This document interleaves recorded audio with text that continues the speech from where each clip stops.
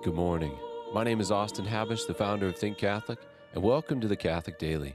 As we reflect on the day's readings from the Catholic Mass, today is June 28th, Wednesday of the 12th week in Ordinary Time, and today we will focus on the first reading.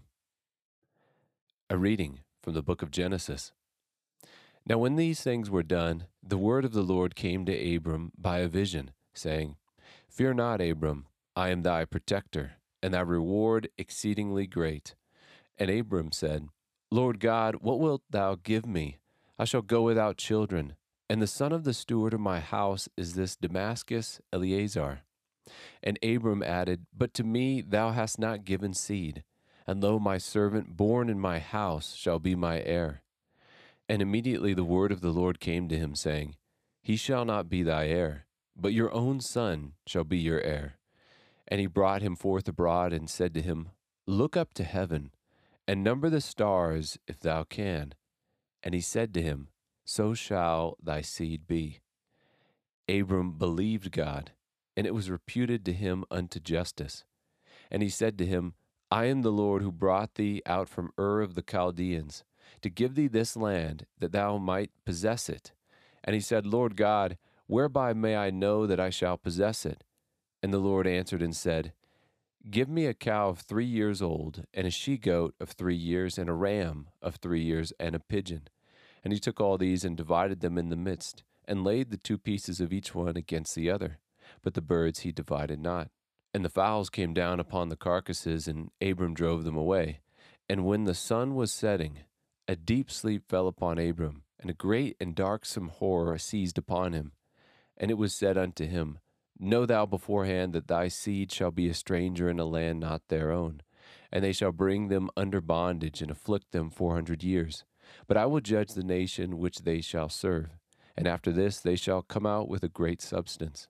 And thou shalt go to thy fathers in peace, and be buried in a good old age. But in the 4th generation they shall return here, for as yet the iniquities of the Amorites are not yet at the full until this present time.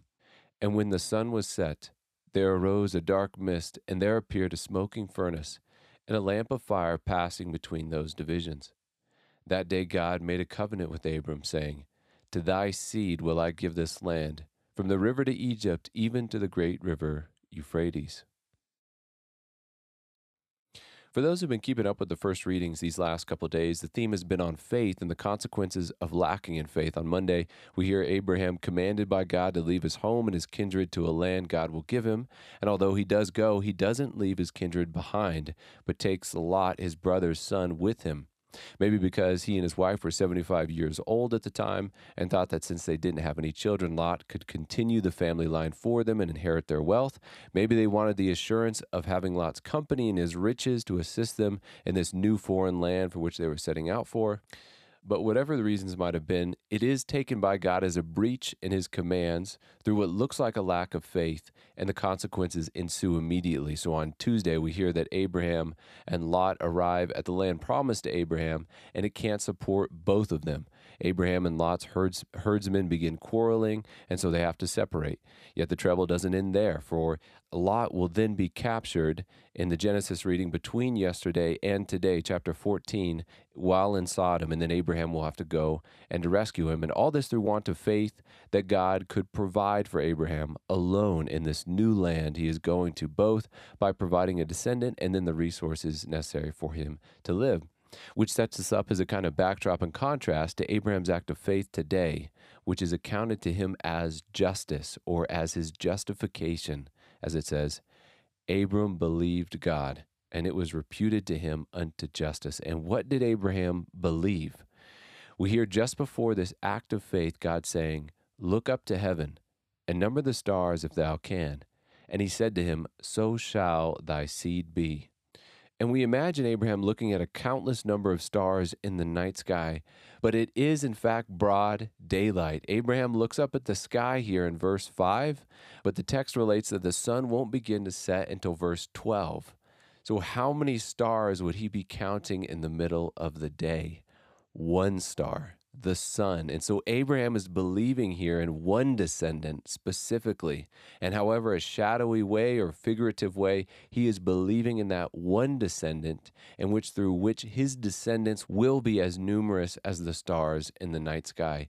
The descendant through which he will be a father of all nations and a source of blessing for those nations. This descendant, according to the flesh, is Jesus Christ.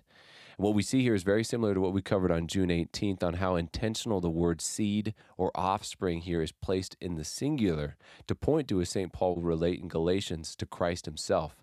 And St. Ambrose, one of the early Christians, will interpret this passage of Genesis in the same way. He says, "And Abram," the text says, "believed in God." What exactly did he believe? Prefiguratively, he believed that Christ, through the incarnation, would become his heir.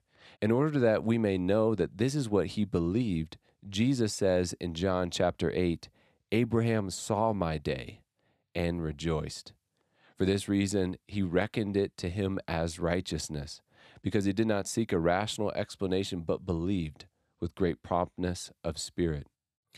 Abraham, like ourselves, like everyone else who is justified, according to Aquinas, is made just by faith in Jesus Christ. For those like Abraham, before the incarnation, it was faith in an expectant Messiah, in whatever shadowy and figurative way that they were in their day able to understand him. For us, after the incarnation, it is for adults explicit faith, as the Council of Trent decrees, in believing to be true what has been divinely revealed and promised, especially that the sinner is justified by God's grace through the redemption that is in Christ Jesus and through the sacrament of faith, which is baptism, outside of extraordinary circumstances. So today, let us thank God for Abraham, our father in faith, for his confession of faith, and ask for his intercession that we might also persevere in that same faith, which is in Jesus Christ.